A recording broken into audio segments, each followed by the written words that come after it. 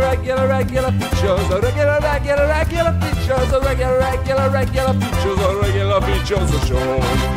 Hello and welcome to episode something of the Regular Features podcast, the podcast that's exactly the same every week. Week in, week out. Week it all about. Week it all about. My name is Steve Hogarty, and this week I'm joined by my Bezmezes. Gav Murphy. Gav Murphy. You Yeah. were wondering if you were my Bezmez. Well, you were looking me directly in the eye, so I should have answered a bit quicker. But Yeah. I'm just enjoying the ride. And- Enjoying the ride. Joe Scrabbles. And who's got features? What's your feature about, Joe? Me. I got a feature. I am delving into musical history to bring you the unseen story of a very famous song indeed. That's making me hard to hear that. Gavin, I've improved on the TV series Chernobyl in every single way. easy to do. Easy to do because it's just a bit grim. Shall we? Should we just do it? Shall we? Why don't we start with a little discussion of a modern film? Oh, the film that I saw. Yeah. Okay. Regular features, regular features now. That's awful. Have you seen Sisters Brothers? Sisters Brothers. What the hell is that? What is that? John C. Reilly. Oh, Western. Joaquin Phoenix. That looks amazing. Joaquin. Joaquin Is that how you say it? Is it good? Joaquin Phoenix is yeah, I the really liked Joker. it. Is it serious or is it a bit silly? It's serious. Is it? Yeah. I like but it it's when- also a bit silly. I love it when John C. Reilly gets serious. Yeah. Because he's the tears of a clown. Yeah. Because then you know some big shit's going to go down. Yeah. Like in Gangs of New York, anytime John C. Reilly's on the beat, because he plays a policeman, anytime you see him walking around, you're like, oh shit, anything could happen. That boy's capable of anything. Yeah. He's in Magnolia as well, isn't he? As He a is, sad yeah. man. Magnolia, he's in, Kevin, the famous Kevin film. what's that? We need to talk about Kevin. Oh, I've never seen that. He's the dad in that. Is he? Not He's a lot of laughs. Quite serious in, what's that porn one? By Boogie Nights. Boogie Nights, he's in that. It's quite serious in that, although quite silly serious in that. Yeah. I always misremember that film as being a lot more fun than it is. And I go, Oh, yeah. And then on a Sunday afternoon, I'll go, oh, I fancy watching Boogie Nights, because I remember the first hour of that where everything's on the up and that everything's going well for Marky Mark and his big dick. And before you know it, Alfred Molina's in his pants yeah. shouting at you. I think, Not yeah, nice. it's the bit with what's his chops from Shameless. What's his Not John C. Reilly, that's that guy. William H. Macy. William H. When he walks in on his wife all the time and she's always cheating on him, she's always shouting horrible things at him. That's the bit of the film I don't like. It. William H. Macy is instant. I watched a bit of Jurassic Park 3 the other day, and William H. Macy he makes me sad. Yeah. Like, I just look at him, and even when he's being funny, he makes me sad. Have you seen a film he's in called The Cooler? No. This is brilliant, and it's based on real things that happens at casinos. Okay. There's a thing called The Cooler, which they hire people who are just bad luck and have bad vibes on them to go stand next to people at casinos that kind of, I'm like, with the idea that their bad vibes kind of like waft into their hands before they roll a dice. That's and built stuff. for William H. Macy. And he is the cooler. Of course he They is. call it The Cooler. And I thought this Is was that a real thing? Though? I thought it was bollocks, and it was invented for this film. It's a real thing. They have like people with bad luck. Yeah. It's like someone walks underneath a ladder and then goes to the craps table. Yeah, people who to are fuck famous. up someone's yeah. winning streak. It's almost like energy vampires. If he was, you've either listened to last podcast or watched What We Do in the Shadows this Yes. week, but both of which covered that subject. That's insane because Last podcast has done an absolute. It's a full episode on psychic vampires. What? Yeah, Ooh. let's not Yeah, tee up a it's much fine. more I'm sure successful it's good. podcast than ours. Yeah. But casinos, like, they're all about science and statistics. Yeah. Like, they know exactly what the odds are of everything. But I also, think if they don't believe in winning streaks. They count on our belief in winning streaks in order to make money. Yeah. But I also, wonder if you think back to my memory of every casino owner with it chomping on their big cigar, with their big Texan hat, walking around going, "Whoo boy!" Either like the Texan in The Simpsons or Biff Tannen.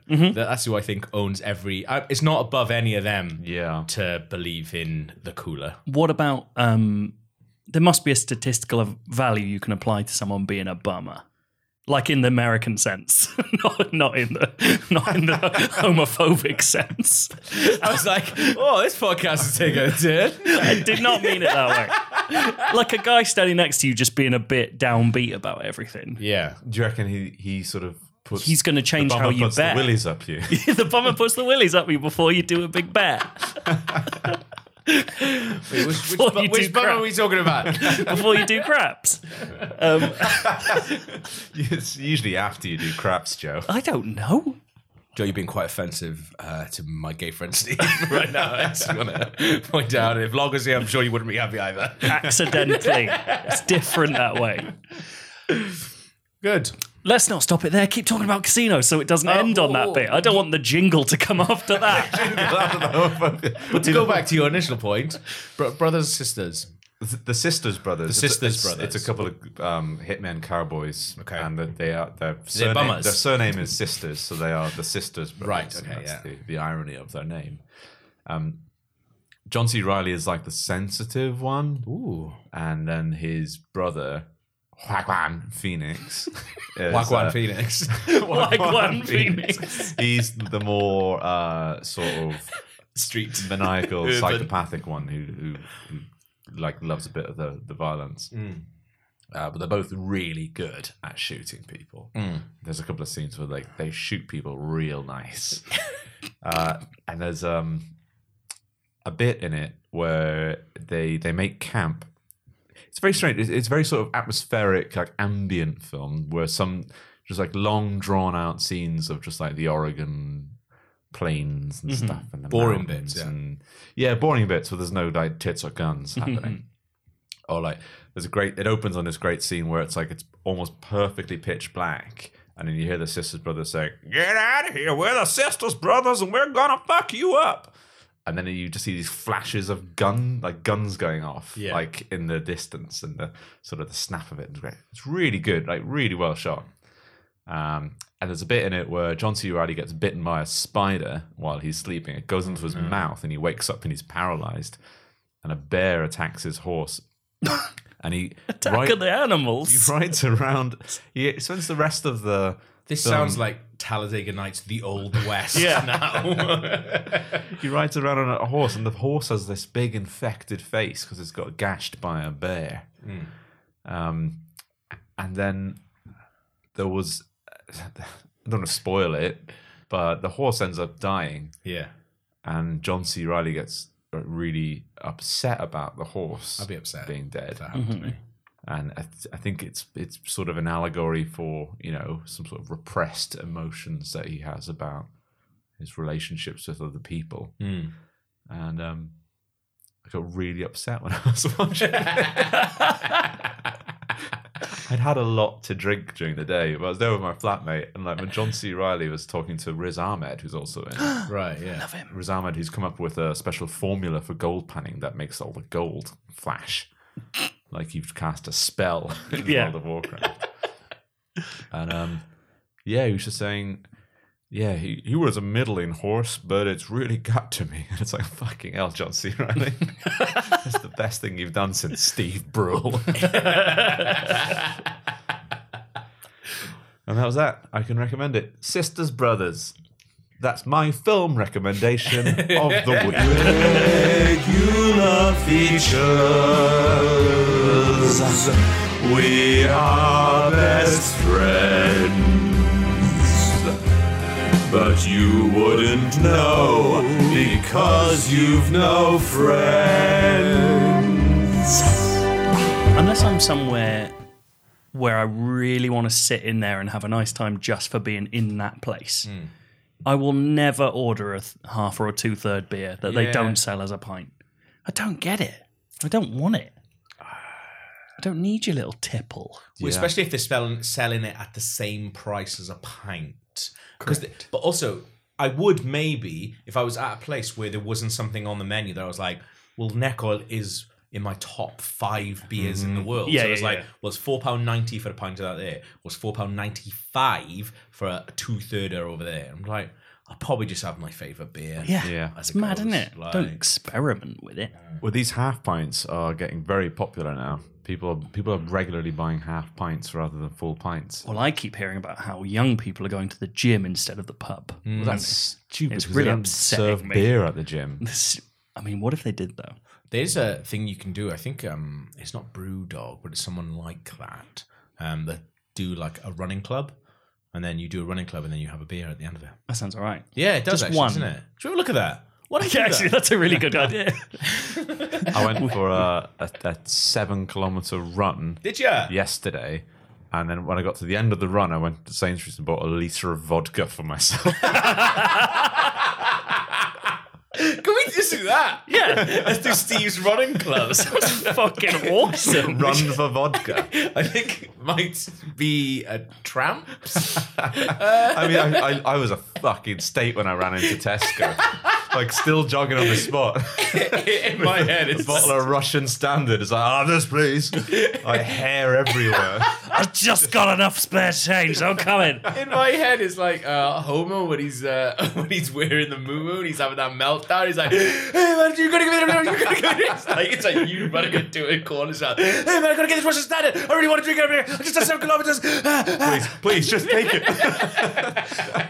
What was it that our friend Johnny told us about the vodka the other day? What's the vodka with just a normal man's name at the front? Is it like Fred's vodka or Paul's vodka? Glenn. Glenn's vodka. Yeah. Do you know what the tagline to Glenn's vodka is? And this is on the cap. It's the exciting vodka. That's fucking amazing. I mean, all vodka's exciting if Yeah. you fucking have enough the of entire it. bottle. You've just been on a run. In my head as well, you're wearing one of those like little silver blankets they give you at the end of the marathon. Big medal on you, but it just says Shagger. Reese is away for a week as well, and I almost sent him a message, like a picture of the vodka saying, Sweaty. just bought this at the end of a 7K run, but I don't want him to see how much of it's gone when he comes. Yeah, that's it. Yeah. That's a slippery slope. It's like, friendo. where's that litre of vodka that you bought? Friends Oh, came over. What friends? You don't know them. I know everyone that you know. I made new ones on my You run. don't know this. Jam. It's my friend Jam from Steve's Running Club. He's running It's like, club. that's my friend. Is my friend Glenn. What's his second name? Vodka. Huzzah. Glenn Hussar. He's the exciting friend. This week, I won't lie, I don't really have much of a feature. I know I said I had one, but I've sort of You were talking a big game. yeah. I've sort of been working on a little side project. Like I'm doing little sort of musical histories. Ooh. A little like a history of a song. Right. Um, That's cool. And I thought in lieu of proper feature, I'd just read out what I'd written for my musical history book that I'm definitely going to make now. So I'll just an excerpt. Just see what you think. Let's spitball It's a with it. shame you couldn't have a feature for us, but Yeah, this, yeah, yeah. I guess we'll do as it's It's okay. It's Yeah, just yeah, it's yeah. me talking for a while. That's basically the same. He was known by many names: Mr. Dynamite, Mr. Please Please, the Godfather of Soul, the hardest working man in show business, Henry Funk, Jeremy Funk, Ian Funkin-Smith, the trumpet lodestone. In France, he was Le Funkelatrice. In Spain, El Matador del Boogie. And in Germany, der Mensch, der sowohl die Seele als auch den Geist der Revolution durch lustige, kleine, wackelige Tanze verkörpert, which translates as the human who embodies both the soul and spirit of revolution through fun little wiggly dances. But to his mother, he was just James Joseph Brown, the wide-faced purveyor of world-changing funk. And in 1966, he was at the top of his game. He'd cracked the Billboard charts for the first time, sold 1 million copies of his Live at Apollo record, and upstaged the Rolling Stones at their own concert. He was a phenomenon. He'd also begun his prominent career in being an absolute piece of shit.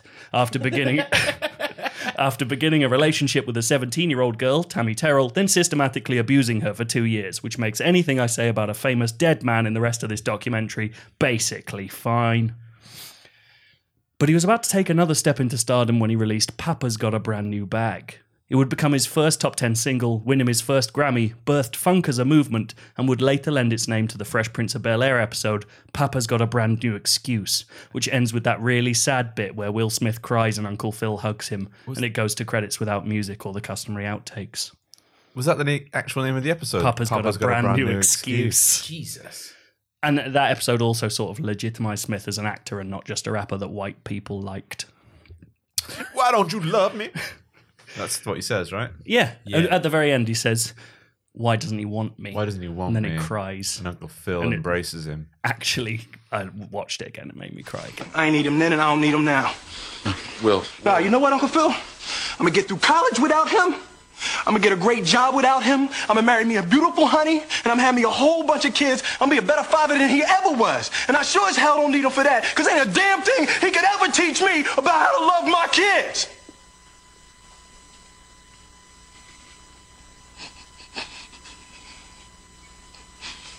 How come he don't want me, man? But also at the same time, it's his mum that sends him away for playing basketball. No, but it's his dad's who's been gone his whole life. Yeah. His mum's looking after him. His dad's just fucked off, come back in the episode. His tried mum's to be doing nice. the opposite of looking after him. She's doing fuck all. I honestly think you'd be in a minority of people who blame the mum. No, I'm not blaming the mum, but I'm saying I think- she's as culpable as the deadbeat dad. I also think the introduction in every episode of Fresh Prince of Bel-Air Yeah. is a gross simplification of the reasons why he had to leave And also, West Philadelphia. Yeah, exactly. It wasn't You're saying because it for- someone picked him up and span him around. But you're saying that for one way. What if it's a gross simplification in terms of laziness on the mum's part? That's what I'm thinking. it also presents his mum in every episode as like a Monty Python style old bag. Yeah. When actually in the show, Played by she's Will just Smith. like a nice lady. Nice lady, if a bit lazy. Anyway, we've gotten off the point here, which is James Brown. James Brown ascended into lifelong fame, netting him a Hollywood star, multiple spots in musical halls of fame, the main part in one of my favourite bits in The Blues Brothers, and the pièce de résistance, a slot supporting the Red Hot Chili Peppers at Hyde Park when I was 13, but I wasn't paying much attention because two women started getting off with each other next to me, and I'd never really seen that before. I also love that scene in Blues Brothers. It's a really good scene. Do you see the light? I also love two women getting off with each other when I'm 13. Wait, who took you to the gig? Me and my friends went. It's my first ever gig. When you were 13 years old? Yeah, boy. Bloody hell. Cool Hyde Park boy. They let you go see The Godfather of Soul. Well, no, That's they let me amazing. see Red Hot Chili Peppers, and then the Godfather of Soul turned up unannounced as a sport act. Also, I should say, there's part and parcel of his fame. He beat up pretty much every woman he was ever with, and people just kept letting him get off. Keep letting him off with it, despite being so obvious what a fucking arsehole he was. Is that true? Yes. Is it really? Yeah, he's one of the biggest pricks in history, apart from all his work to do good things. Sorry, Mr. Brown, policeman would say, but kicking your pregnant girlfriend down the stairs, which is a thing you allegedly did, let's not forget that, really is the limit. But then Brown would do that thing where he made his feet wiggle around so competently that he just glided away like he's on an airport travelator. And the cops would be so mesmerised that by the time they realised they'd been bamboozled, Brown would be across state lines and they just give up again. Is he dead? Yeah. Good. That'll fucking learn him. But amidst that screaming rise to power, quieter questions about James Brown's work were left unheard and unanswered. Well, one question, really. If Papa's got a brand new bag, what's it for? After all, a bag is merely a vessel, no matter how new and fancy it is. What will Papa put in that bag? Now let's get one thing out of the way. If you look this question up online, the so-called experts will tell you that the bag in question is a metaphor, the bag being your current interest. In the case of the song, the so-called experts say the titular Papa's new bag is in fact a load of fancy new dance moves, like the boomerang and the jump back jack. Oh, so it's like when people say that's not my bag. That's the bag. That's what he's the talking experts about. say. Got a brand new bag. I've got a new thing. Yeah. It's not an actual bag. I always thought it was like a. You like didn't a- think it was an actual bag. I always thought of a brown leather satchel. And he was very proud of it. I think you need to rewrite that song now. Like it's just about a big rucksack. He's like, this looks like it should be checked in at an airport. Tell you what, It'll go in an EasyJet Yeah. overhead cabin. So I'm sorry, James Brown, your new bag doesn't fit in this. It's like, you stop trying to cram it in there, James. Yeah, it's one of those ones where as you're getting on, fit, they're baby. like, we just have to put a yellow tag Gonna around have that. It's to going put in the it hold. under the hold. I'm sorry. They always say, like, oh, we'll put it in for free. It's like the fact that I've got to pay for it has nothing to do with it. Yeah. It's time. Because It's got time my iPad in it. equals money. Some will even say that the lyrics to this song make this incredibly easy to prove that it is a metaphor, and that any further investigation is at best stupid. All of this is easily disproved. Everybody knows that song lyrics have to have a second hidden meaning. U2's Sunday Bloody Sunday might seem to be a song about the Troubles, but it's actually about how Bono hated going to church because he'd miss his cartoons. Summer of '69 is about how Bryan Adams used to do that sex move on Joy Division guitarist Bernard Sumner. All songs are codes. That's why you can't just go writing a song out of nowhere, and you have to get a degree first. What's more, if a song's lyrics appear outwardly to be a metaphor, then they have to secretly be about something literal. It's the rules. Papa's brand new bag must be a literal bag. A bag for holding things. But what things? Let's look at the lyrics. If we take Papa to be Brown himself, the Italians call him Il Padre del Tromboni, the father of trombones, after all, the repeated mentions of dance moves might seem to suggest the bag is for James Brown's soft-soled dancing shoes. Then again, the line, he's not too fancy but his line is pretty clean, points to another possibility. Brown was a renowned drug abuser. That line could be a line of cocaine. How does they keep that cocaine so clean? By keeping it in a fresh new bag. All of these are eminently mutable, but the very contradictions within the song's lyrics that provide these multiple interpretations in turn rule them out.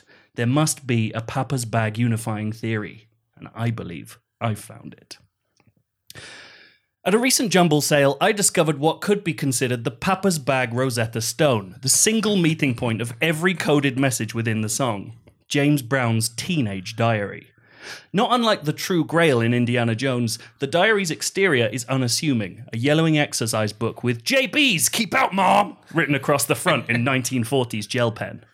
But not unlike the True Grail in Indiana Jones, what's inside that unassuming exterior is just yummy. What becomes very clear very quickly is that Brown's approach to diarizing is less emotional than scientific. Brown wrote extensively about his puberty, detailing and describing every new change in his body. He is pleased with his budding moustache. He mentions his teenage face grease like a proud father, and he lauds every new pube for its journey to the outside world. But he absolutely hates his balls. I quote, "I can't wait until my balls change. I hate these balls. They're so wrinkly, like a bulldog's ass area. I hate them. Go away, balls." When did you write this? This morning. In the diary's early pages, there are hopeful tracts on how Brown's balls will one day become powerful and smooth, his package taut and strong like a cue ball, right down to the clack it would make if and when he hit it with other pool balls. Slowly over time, that hope gives way to despair. As his child's body becomes a man's, it seems to work its way around his balls, ignoring them even. The final entry in the diary simply reads, "Fuck my balls." It's not a leap to see what came next. As Brown's fame and fortune grew over the years, the reality of his wrinkly little nuts never left him. One could speculate that Brown's own trademark dance moves were a curse as much as a blessing, each shake and shimmy causing a thick slap, a reminder of his shame. But I'm a historian. I'll leave such speculation to novelists. What's provable is that months before the recording session that would birth Papa's Got a Brand New Bag, Brown visited an experimental private hospital in Yorkshire, St Edmund's House for Rich People, and didn't emerge for some weeks. That hospital closed down in 1978. Why? Because someone found a big dumpster full of old nuts out back. I put it to you that Papa is James Joseph Brown, and his brand new bag, a surgically grafted pseudo-scrotum of his own design. I also put it to you that in the excitement and delight of getting the balls of his childhood dreams, Brown used his convalescence to scribble some celebratory lyrics about his fresh new bag. Consider the evidence. Papa's in the swing. It was now Papa swinging, not his slapping nutsack. He ain't too hip about that new breed thing. The operation left him sterile. That new breed are the children he could not create by choice, so he is not hip to it.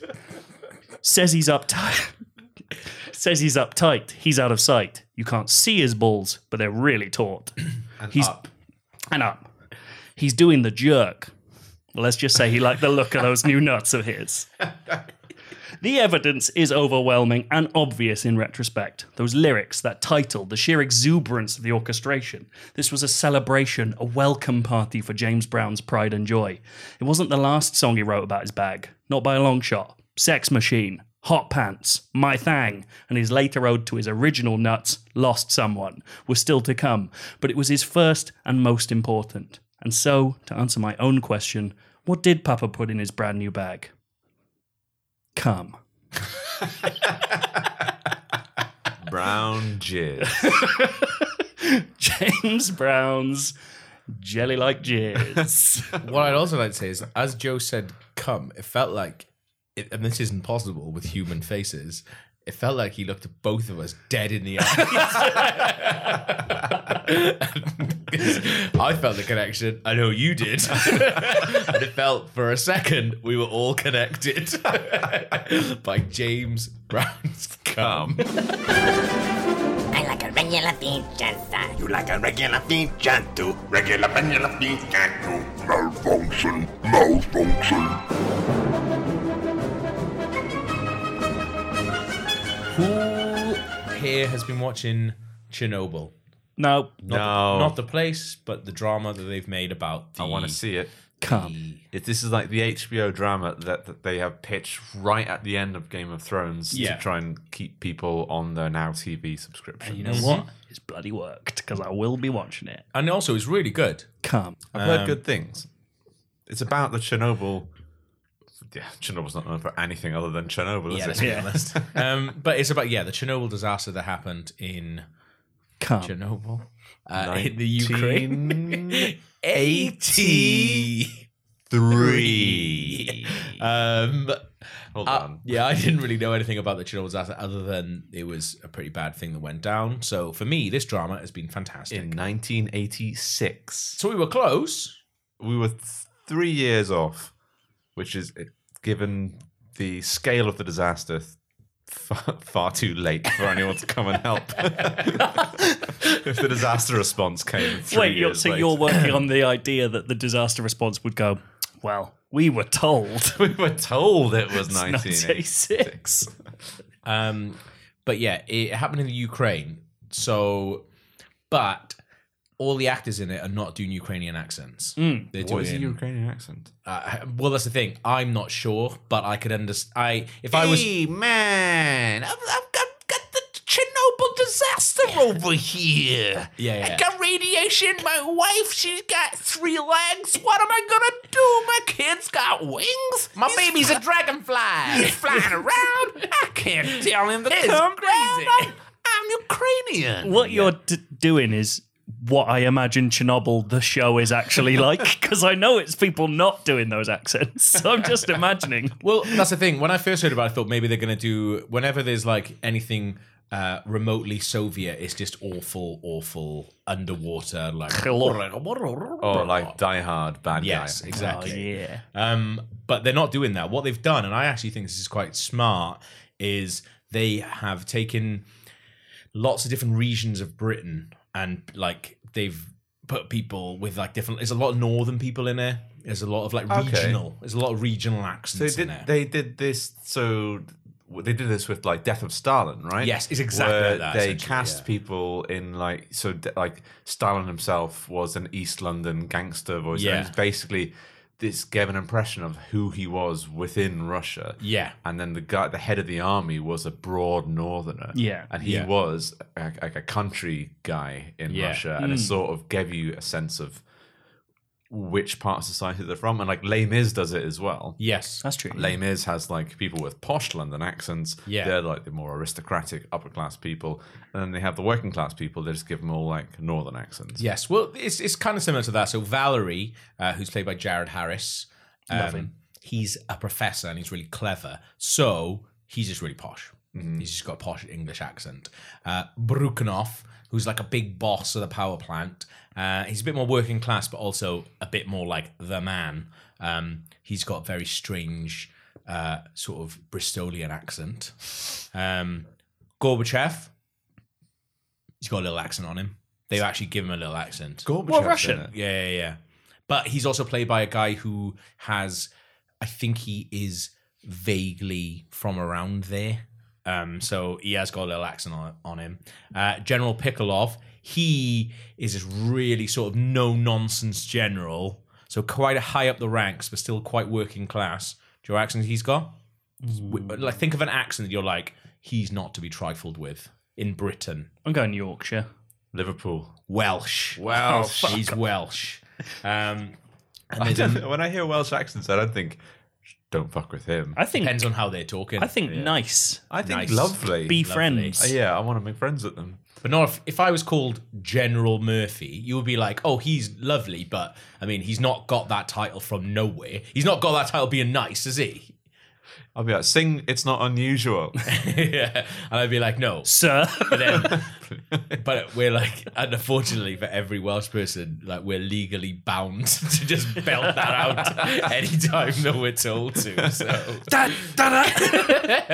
you're like, no, my family's dead. Ma. Come on, Taffy. There's a man who's king of the miners. He's Scottish. There's also a lady professor called Ulana, who actually, when I looked into it, she doesn't actually exist in real life. She's like 10 characters like boshed together into one. Oh, and that happened after Chernobyl. 10 people did meld into one person. Like the end boss of every Resident Evil. They lived for 10 seconds in excruciating, unimaginable pain before dying. So that's her. I'm Ulana, goodbye. Ulana's got like a nondescript English accent, but she's the professor and she's pretty good. But the best thing about it all, though, is obviously like the people playing those accents, they're just doing their normal accents. So rather than get like American actors in, it's all British. It's all like if you've watched anything on like BBC or ITV in the last 20 to 30 years, they're all in Chernobyl. So Is it a British-made TV show? I think it's BBC and HBO. Yeah, it's like BBC America and HBO doing it. Yeah, so you've got the King of the Miners, who I mentioned earlier. That's Trevor, the Scottish wife beater from EastEnders. Do you remember him? No. He beat up Little Mo. I know Little Mo. Yeah. Well, the man who beat her up, Trevor, he's the King of the Miners. Sister of Gary Oldman. No, that's Big Mo. Oh. How stupid of me. It's like the fucking MCU. You fucking idiot. The dad from Friday Night Dinner, which I've never seen, but I've heard is very good. Oh, I've seen that, and it is very good. Yeah, he's in it. Chris Finch, or Finchy from The Office, he's in it. He plays like a government official. And basically anyone who has ever been in Doctors or Casualty, they get a look in. Yeah, which is like our modern version of The Bill, right? Yeah. As a proving grounds for actors. Or like in America, what would it be like? What's like General Hospital? General Hospital's the is one it? everyone's been in. Like everyone's been in that. It's just sort of a general hospital. You know, it's just anyone's in it. Like, But the best out of all of them, though, I noticed in episode 2 is a fella called Victor Maguire, who is best known in my house anyway as Ron, the best friend and sidekick in Goodnight Sweetheart. Oh. Remember Ron? The Liverpudlian sort of funny man? He's quite a large, chunky chap. If like this is the thing, I tweeted about this the other day, and someone was like, "I think you mean that's Jack from Bread," and I was like, "No, in my house he was Ron from Goodnight Sweetheart." In my house. I was like, "Did you want me to just put his IMDb in a tweet? It's not as funny, is it, idiots?" I haven't watched Goodnight Sweetheart since it was on. Yeah. I'd love to go back to it because I mean, a lot of. In preparation for this feature, I watched about 4 episodes, and it does hold up. Does it? Is it worth going back to?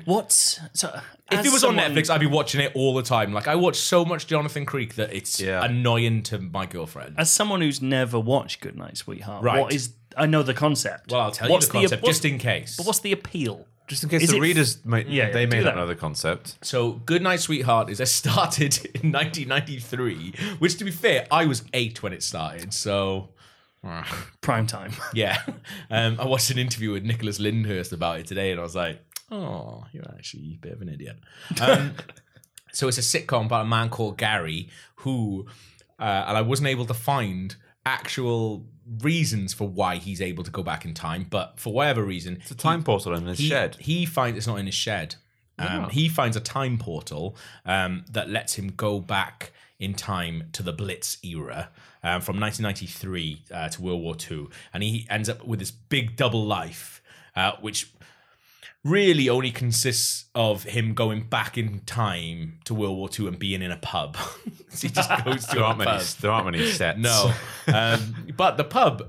I mean, I wasn't around in that time, but it looks authentic to me. And if this interview with the Radio Times that I watched earlier is anything to be believed, then it's authentic to them as well. Yeah. So Gary, played by Nicholas Lyndhurst, goes back in time, and he has this kind of like double life. So he has a lady in the past and a lady in his present time as well. Yeah, so this is what I always hear is that he's kind of an arsehole, right? Yes. Like, he's cheating on two women in two different time periods. Yeah, Yes, time he is. cheating. The worst But kind of cheating. You're not meant to... yeah, exactly. You're not meant to think he's... but you are meant to think he's good. Well, do you know this Like is a the thing, ledge. right? I But think hang on, if it's back in time, like, Joe, are you cheating on your ex-girlfriend by having a current girlfriend? Seeing as they're happening sequentially. Oh, no, that's ridiculous, Steve. I was thinking, you know what? I'm gonna bring this up now. The other day, I remember talking to you about how I hated cyclists who go through red lights, and then you said, "But have you ever crossed a pedestrian crossing at a red when it was red?" And at the time, I was that's like, such a Matt answer. I was like, you know what? I think he's got me there. And then Yes. this popped into my head the other day. I was like, but one's illegal and one's not. Why didn't I say this at the time? And I was retrospectively furious with both of us. Well, this is what Gary does in Goodnight Sweetheart. So he basically is going back in time, having sex with a barmaid or bar manager, sorry, and also his wife in his current 1993 role as a person as well. I mean, that was the entire plot of it, and the entire plot of it is like all the jokes are like weird misunderstandings, or I think he calls himself like James Bond. So he calls himself 007. So he just basically anything that's happening sort of in 1993, he'll say that is happening. Yeah. and he'll like have like prior knowledge of it. It's also like the plot of this new Beatles film coming up with that. Oh, yeah, where the yeah, guy wakes up in a world where the Beatles never existed, but he knows all of their songs and Yeah. comes up with them himself. Yeah. He actually does that in Goodnight Sweetheart. He comes up with, Yeah. he plays Beatles songs, and everyone's Yeah. like, "Wow, that's incredible." Yeah. As a lifelong Goodnight Sweetheart fan, when Ron turns up in Chernobyl episode 2, I bloody lost my mind. How long did it take you to realise it was wrong? I'm not even like bigging myself up. Seconds. like genuinely seconds. And you weren't even surprised. He came Hello, on- Ron. He came on screen. I went, oh, that's Ron from Goodnight Sweetheart. That's and amazing. my lady friend could not have cared less. But I don't know, you guys, have you watched any No. Chernobyl? It's not cheery. It's not a cheery affair. Well, I know the ending. It's dark.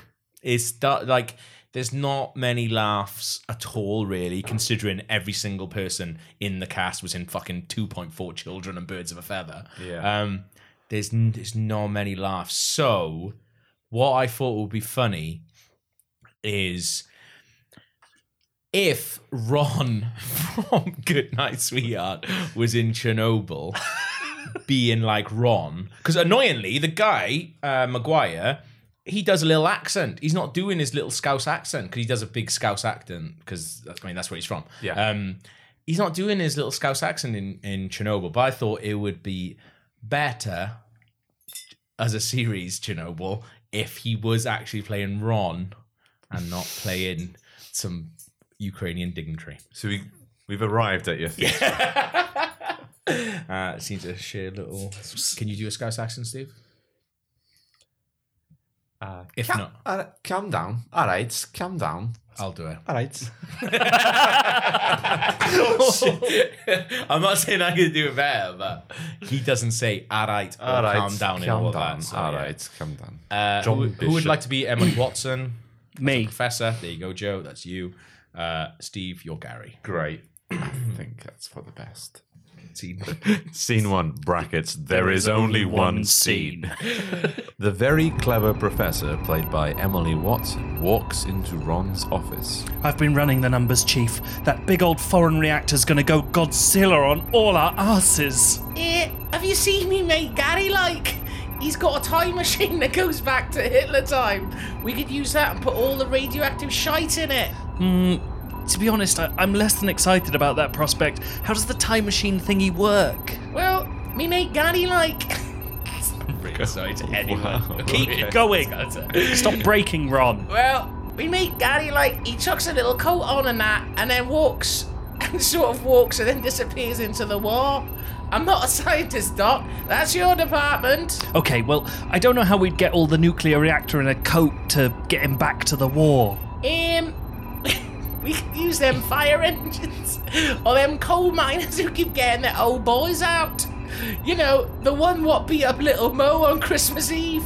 I bet he's got access to a flatbed or something. No, all the firemen and coal boys are a fucking mess after we sent them underneath the exploded reactor. We're not sure what happened, but all their skin has fallen off. It's put us in a bit of a jam because they needed that skin for working, and now all the miners are running around with big bony rock-ons with no foreskin on them. It's icky, and I'm really not into it. No worries, like, here comes me mate Gary I've been banging on about. Gary enters. There you go, thank you. Here, Gary, you know your time machine thing, mate?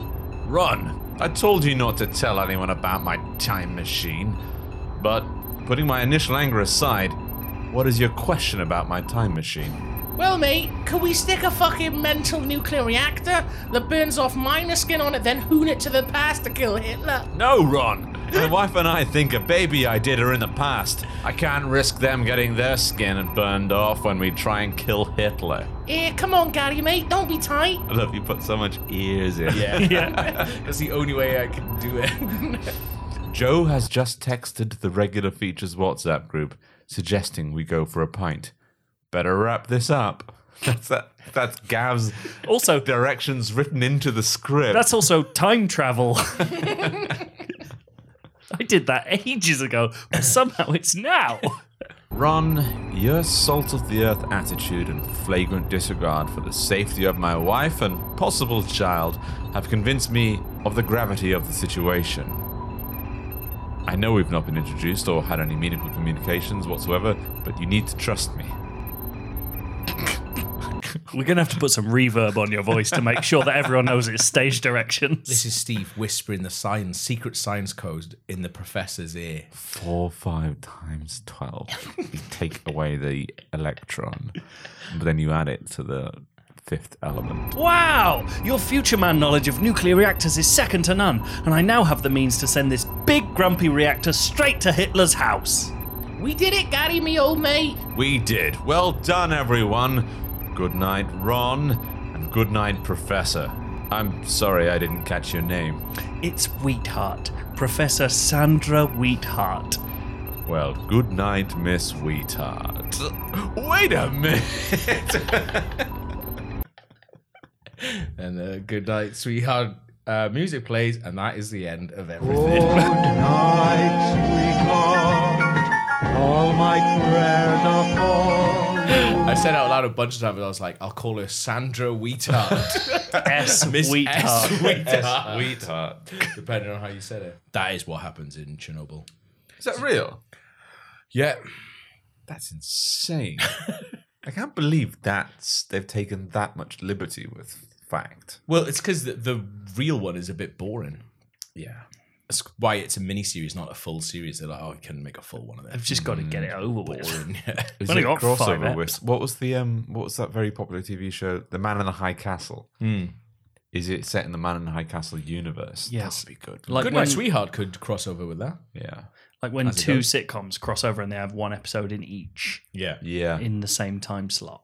So what you do is just you're watching Man in the High Castle, then you have to switch over to Now TV to find out how they sent a nuclear reactor back to Hitler's house. Yeah. And then you watch Man in the High Castle And again. then you realise the last episode of both Man in the High Castle and Chernobyl was an episode of The X-Files from 1995. Yeah, it's incredible. Or it both like as both of them end, the TV just gets switched off and it backs out and it's Nicholas Lyndhurst watching them both. He's going, Wow. That's incredible. And then your doorbell rings, And it's Ron. and it's Ron. Yeah, Gary, mate. We gotta go back. And he hands you a letter. It says, And you- fuck off. You open it, and it's the date of your death. It says, you have a son, and it is me. Very confusing. No one understood the ending. Love. But hey, still better than Game of Thrones' ending, am I right? Fucking hell, he's done it. He's wrenched it back round. She's up all night for good fun. I'm up all night for good fun. She's up all night for good fun. I'm up all night to get features. I'm up all night to get features. I'm up all night to get features. Thank you for listening to the Regular Features podcast.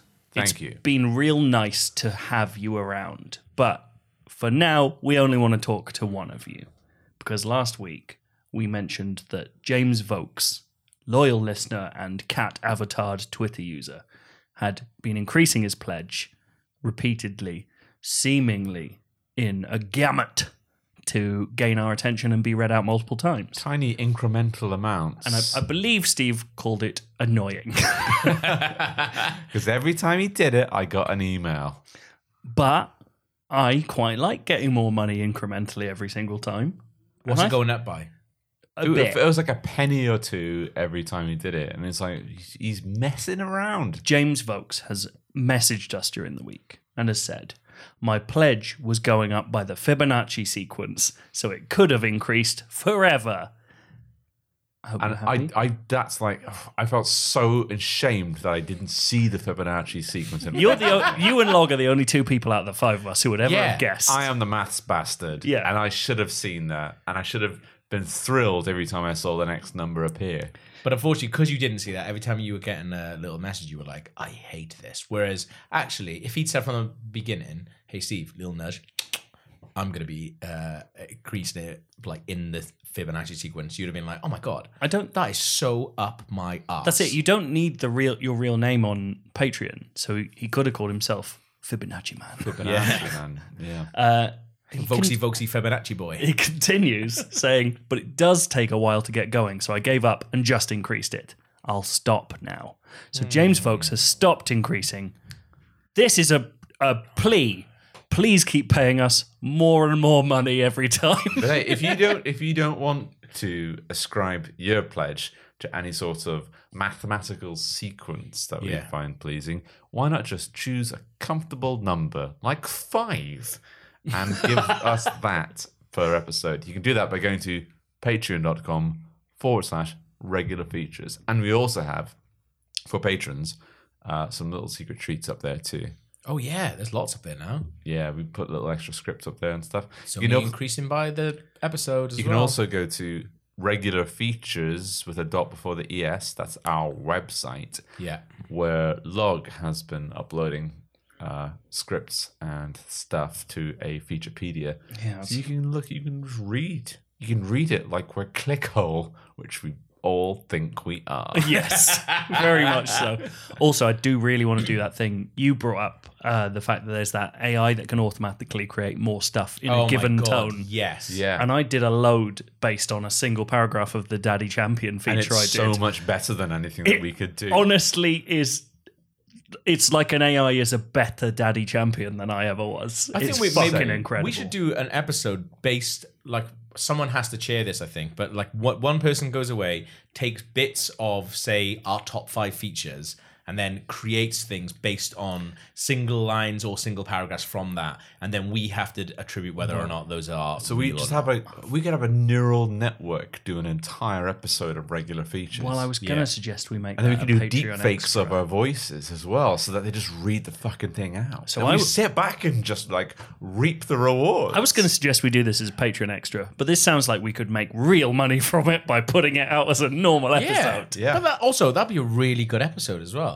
because some of the stuff that you were putting in the WhatsApp, I was like, and this is not a slight on anything you've ever written, because I think everything you've ever written is fucking hilarious.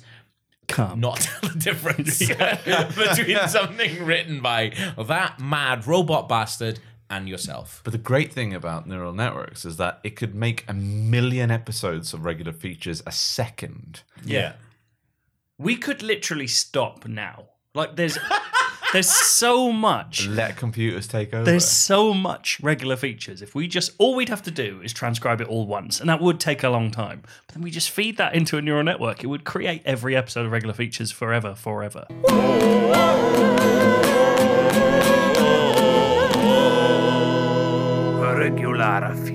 Okay, guys, thank you for listening to this episode of the podcast. This is the bit where we say that episode was written by a neural network. And I don't know about So you guys. don't moan about it I think because that you didn't came even out- know. That came out quite well. Because really, if you think about it, It got quite meta towards the end where it started talking well, about... also, my James Brown feature is essentially a lazy rehash of my Mambos feature, and that's how you could tell Yeah. that what it had done is just taken that and remade. And that's why the machines will never win. Yeah, we've sussed them. And you can't tell what's real on the internet. So if you have seen naked pictures of me, a computer drew them.